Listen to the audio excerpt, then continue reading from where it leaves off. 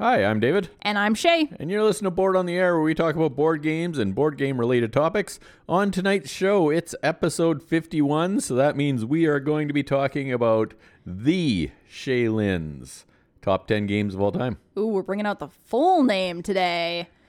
It's my day. I'm in charge. You guys get to hear all about me. Yes, so this is the end of our first year on CFCR. Thanks, everyone, for listening. And we just wanted to do a top 10 of our favorite games. Overall. Just in general. A lot of them will probably sound familiar from games that we've talked about on the show. Yeah. But just wanted to, shout them out as maybe why I like them so much. Yeah, give them a little bit more love. Some of them we may not have talked about. It's but true.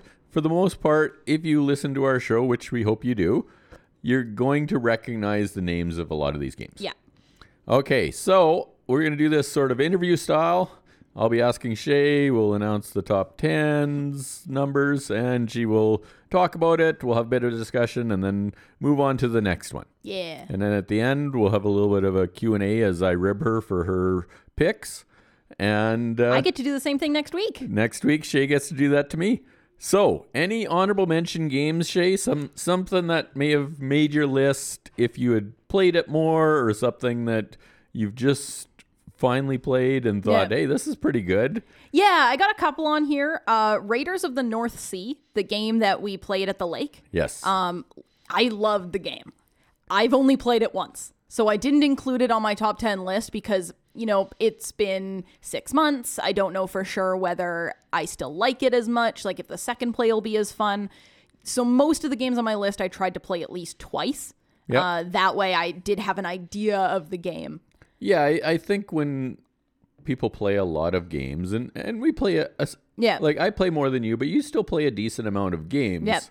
Yep. Playing something once, if it sticks in your mind that much, sometimes you can say, yeah, this is a top 10 game. But, I like to have played a game a few times before I can make that decision. I need to have won and lost games to really understand, like, if I like it or not. Yeah. And then next week I'll contradict myself and pick games that I've You've only played once. Yeah. But I'll stand by my rule. Okay, so anything else? Yeah, Isle of Cats, which Nah. I talked about a couple weeks ago. Last week. 2 weeks. 2 weeks?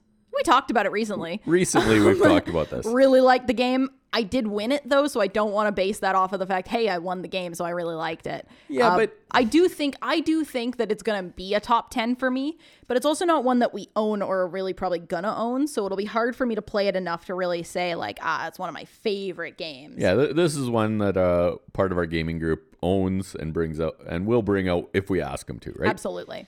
Oceans, going along with that, another game that I played. Actually, I have played that one twice. You have. And I've won both of them. Yes. But I didn't think it was enough to put it on my top 10 list, but Okay. I did really enjoy it. Okay. But it does have color in it. But it does have color in it. I love it. I know it's not brown enough for you, but I also put Century on there. Century Golem and Century New World is what we just played. Yep. I'd love to play them more because I think they're games I might really enjoy, but I've only played them each once. Okay. And I think that learning game, I was a little confused. Okay, and those are great games for people that are just getting into the hobby too, right? So yeah, I want to play those more. So I think they might make the top 10, but I can't guarantee it. And then honorable mention to all the roll and writes that are so fun that I've played a million times, but I didn't feel were big enough games for me to consider them on my top 10. You know what? We'll get into this next week for me, but I was very similar thought Yeah. on the roll and writes. I like playing them, but to me they're all filler games. Yeah. Right? Like the closest I would say to a non-filler would probably be Cartographers or Fleet. Oh, really? I put Welcome to on there as like one of my favorites. Welcome to is pretty darn great, right? It's awesome. I will play those games anytime, but not to the point where they're a top 10 game for me. Yeah, they just weren't enough, right? Okay, let's get into the meat of this. Yeah. Number 10. Number 10 is the game that got me into gaming, I would say. Catan. No. Sorry, got me into liking games. Can Okay. you take a guess? Liking games, Seven Wonders? No, Pandemic. Oh, yes. Yeah, right? Okay. I thought you might get that one. I should have gotten that one. So Pandemic, we've talked about in our Gateway games. We've we've mentioned it quite a bit. It is a co-op game where you each play, I think it's up to 4 players. You each play as a person who can do a certain action, and your goal is to rid the world of the 4 diseases that are on there. And there is, card flipping, card drawing, some set collection. It's a really fun game where you have to work together to actually heal everything. And you're like, okay, if we go here and then here and then here and trade, this will all work out well. I really enjoyed this game, and I think it got me into liking games because it was one of the first ones I played that was co-op. When I started, and still now, I'm not a huge fan of games where you're completely against people. It's very take that. So I like the idea of a game where I don't have to worry about fighting with other people. I just have to fight what's on the board. Yep. Unless you're playing with our family. Unless you're playing with our family. Because as we've mentioned, there is an aspect of alpha gamer to this, especially if you've played it quite a bit. But I still think it is one of my favorite games. And I can't wait to try Pandemic Legacy to see what I think of that. Excellent. Okay. Not a surprise. Yeah, You've right? talked about this. Lots of theme. Yep. Not a big competitive aspect of the game. Yeah, this makes sense. Right? Okay, number 9. So my number 9 is Orleans. Nice. Not as obvious, I'd say, on my list, but I just really enjoy how this game plays. It's a bag builder. Yep. And it was, I think, the second bag builder I ever played. I played Altiplano first, I think. Yep. And then we played Orleans. And I just enjoyed Orleans better, I think, because it didn't have that movement factor to it, or as much of a movement factor going on. It didn't rely on moving to get to different spaces, right? It was one that really relied on you having the best strategy to win the game. Yeah. Right? Where Altiplano, there was the best strategy, but it added that extra layer of complexity. Mm-hmm. Right? I enjoy games where I can plan out what I want to do and I can follow my plan. And I just thought Orleans kind of fit that bill really well. And I because there's still a lot of stuff to do with the game, right? Yep. This is really, of the two, the one that has had the best staying power, the best, everybody really likes Orleans. Yeah. People like Altiplano. People love Orleans. Yeah. And see, Orleans is a game that if people brought it out and said, hey, we're going to play this, I'd say, yeah, I'm in. I'm absolutely in. Where Altiplano is more like, is there something else I could play? Right? Yep. I'll play it if that's what's out. I would prefer to play Orleans. And as a bag builder, I thought it was just a lot of fun.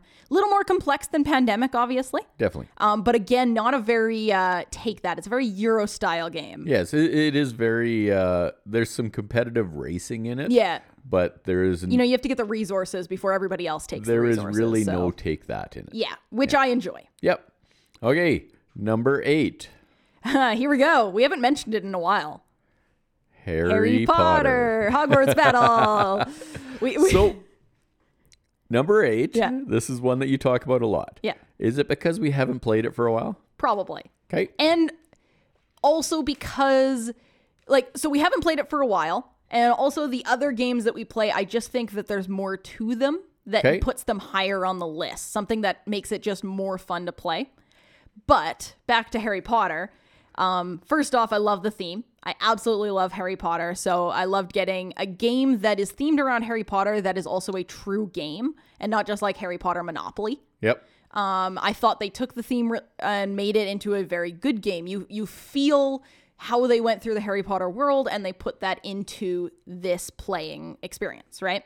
It is a cooperative game, which I really enjoy. And then we decided it was a campaign game, correct? Yes, because there's no real legacy. Yeah, there's a piece of legacy in that you're adding cards to the game. Yeah. But you're not changing your start. You're not changing anything. But I do like that you play through each book. And as you get through the higher level books, you actually get more skills. You are able to start with an ability of some sort. And, you get more powers and stuff like that. Which I just found it very fun how you kind of build upon that. And again, it feels very much like, you're in Hogwarts, right? And then you're learning things as you go. You fight the enemies. The only thing that does put this down a little bit is that to really have fun, we did have to put a house rule in, which is that we did the villains in order of books, just to make it so we could actually win the game. Yeah, well, this is a game that we play at 4 players. Yep. And everything I've read say the more people you play, the harder the game is. Yes. Right? People say you play with 2-player, you're going back and forth, you're getting more turns, you're able to do more action and get more cards out. Yeah. And so I could see that. And like I could see you also then don't flip as many bad cards, right? Exactly. Before you get around to the next person. Yeah. But I think the thing that makes this game just so fun for me is how they integrate the theme. Yep. And I love card drafting, like hand building and stuff like that. It's a lot of fun. Deck building is the word I'm looking for. I know. Yeah. And the thing that really stands out with this game to me is the fact that it was really the first game with an intellectual property on it that I thought, hey, this is an actual game. That's the thing, is that it's just so good that it's a true game, and you could put any theme on that. Like you could make it a basic game and you'd still like have fun with the game, right? Yep. But with the Harry Potter theme added, it works so well. Definitely. And so that I think is what draws me to this game. Okay, number 7. Number 7 is a new one that we've played a million times. It's very simple, but I just love how I can play it over and over and over and over and over again, and I will never get bored of it. And that is Transamerica. Right? It's such a simple game. And this is where I go against what I just said, which the other games have more to them. But I do love that we can put Transamerica on the table and everybody can learn to play it in less than 5 minutes, and everybody will have fun with it. Right? I love the racing aspect of, who's close, right? Like, where do I have to go to be able to get this done? It's just such a neat style of train game. I just think it's fantastic. One, we enjoy a good train game, right? Absolutely. Like we enjoyed Ticket to Ride. Yep. We really enjoyed Railways of the World. And this is that train game at its base level, right? And I think that's another charm to it is that everybody is competitive in it. Yeah. You never feel like you're left behind in that game, right? No, we've played, I believe, 9 or 10 times of this game. Definitely more. Since since January 1st. Yeah. Right? And in those plays, there's been maybe once or twice in a round where somebody really gets beat up on. Yeah. Right? And that's a good game to me. Yeah, right? Definitely. So yeah, I just think this one made it so high on the list just because it is such a simple but awesome game and really fun. Replayability is a big thing, right? Yep. Oh, for and sure. I could definitely replay this all the time. Yeah. No, I agree. Let's go to number 6. Number 6 is one that you don't enjoy that much. Cryptid. No, I enjoy Cryptid. You just can't play it. You're not good at it. Don't understand? I get where the monster is the turn after people guess it. Me and Jordan could play this 2-player and just be like, okay, we're always within 1 turn of each other. And you have played 2-player. Yeah. It's just, I love the style of this game. So it's something that I don't see very often.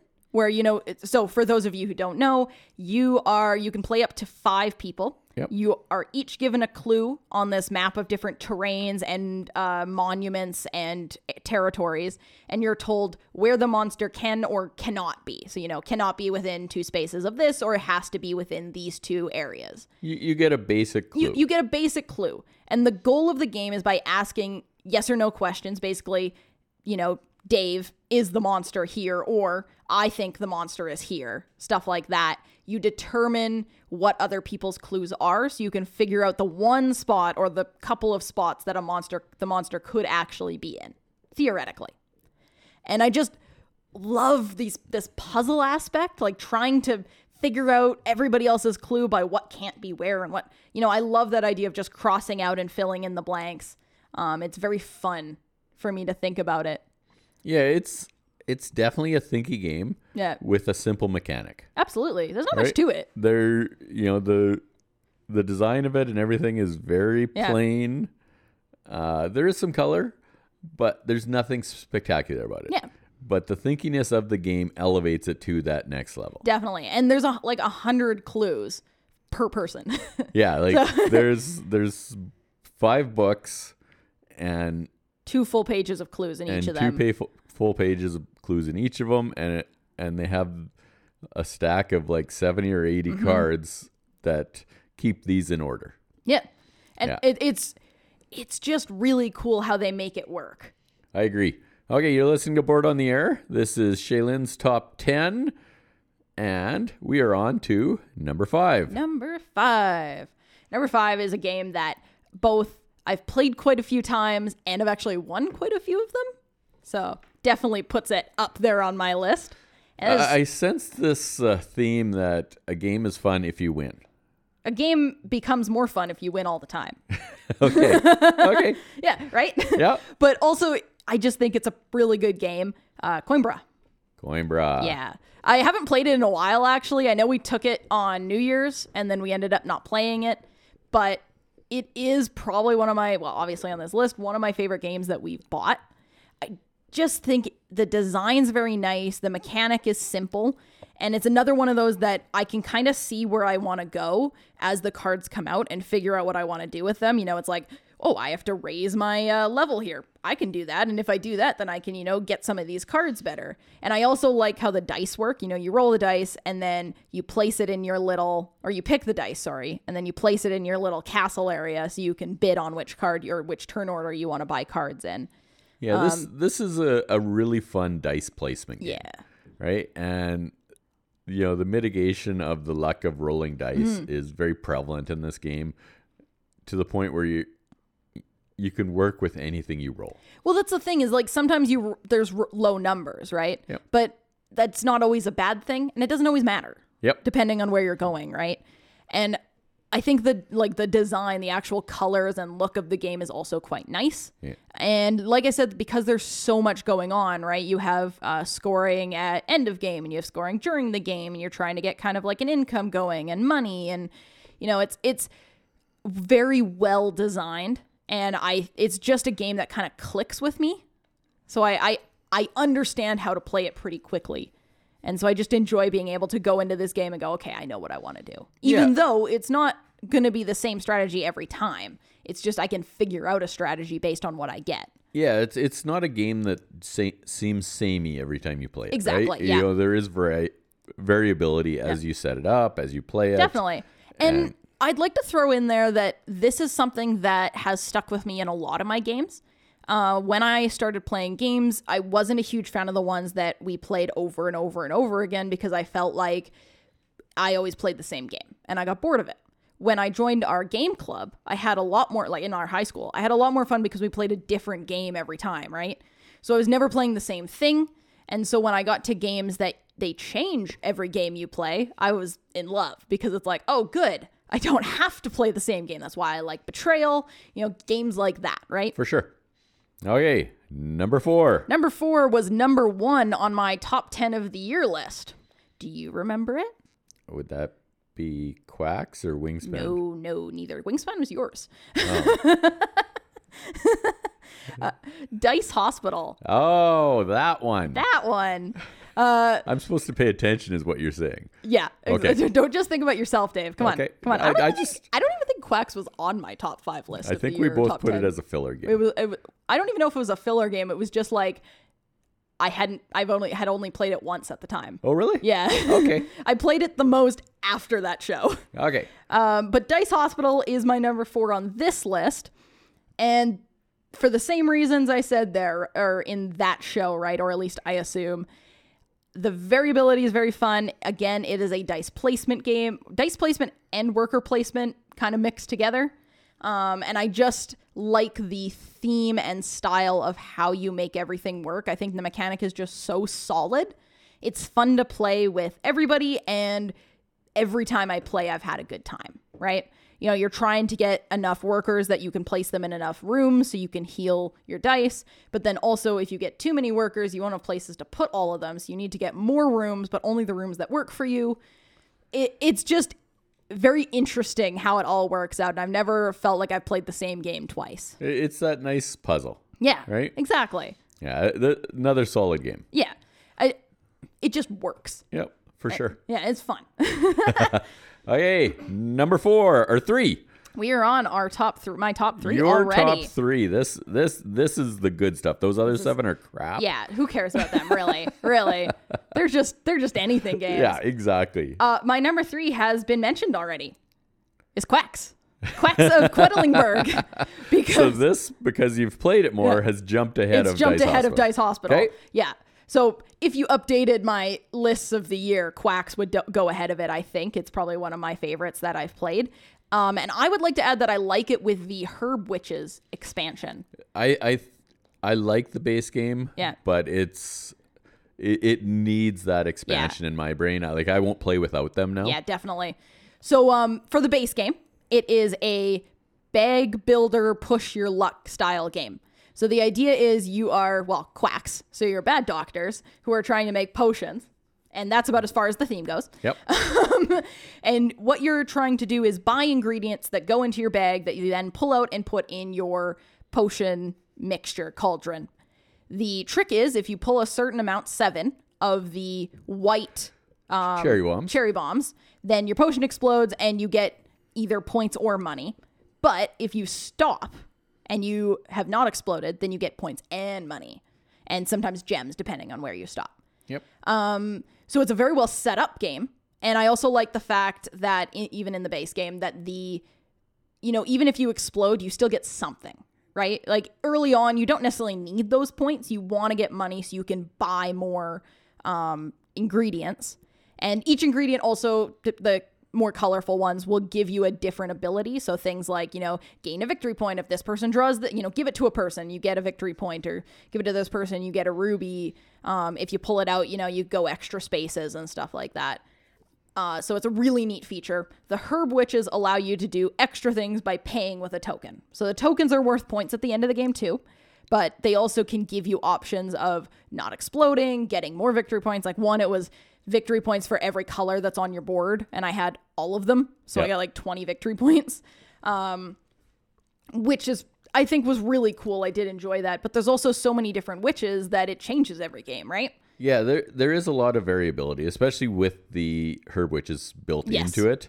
And the thing that I get a kick out of in this game is that push your luck aspect of it. It's so fun.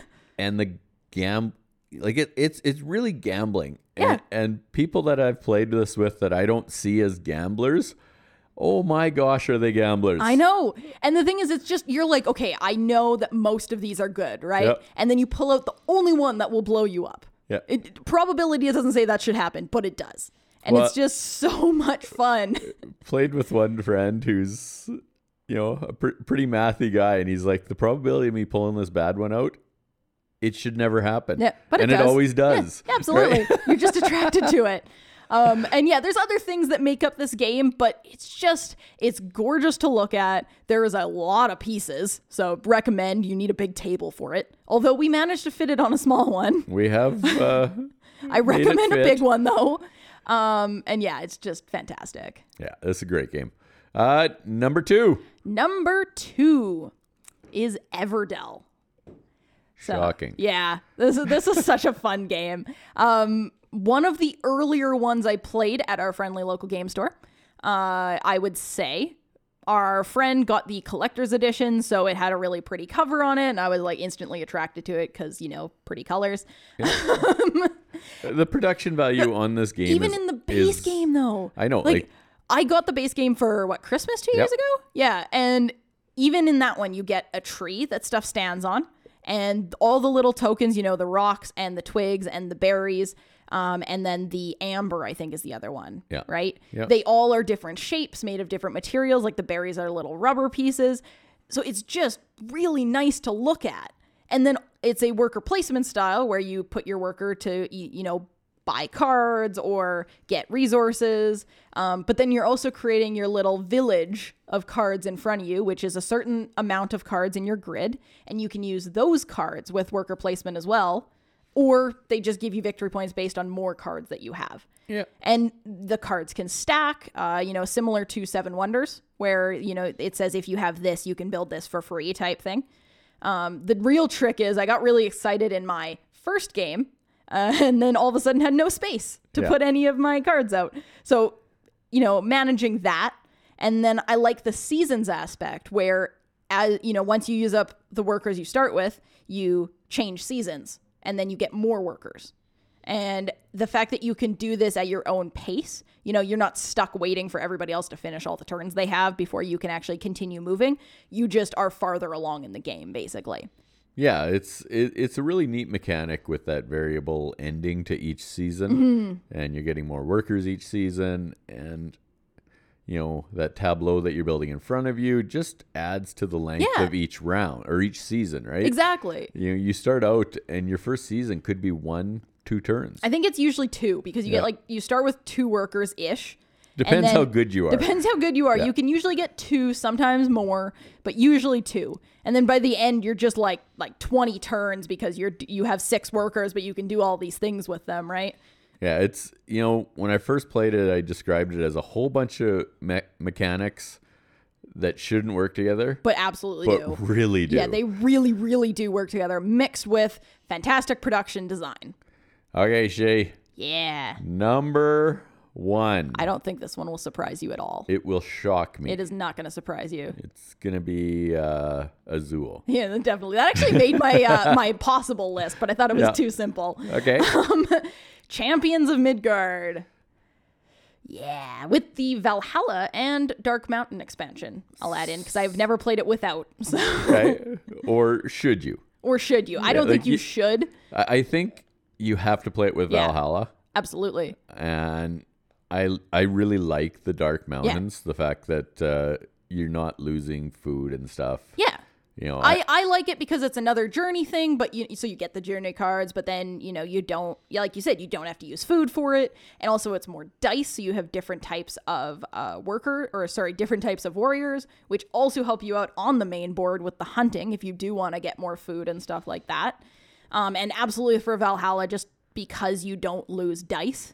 Yep. You do lose dice, but you gain something out of it instead of them just going away.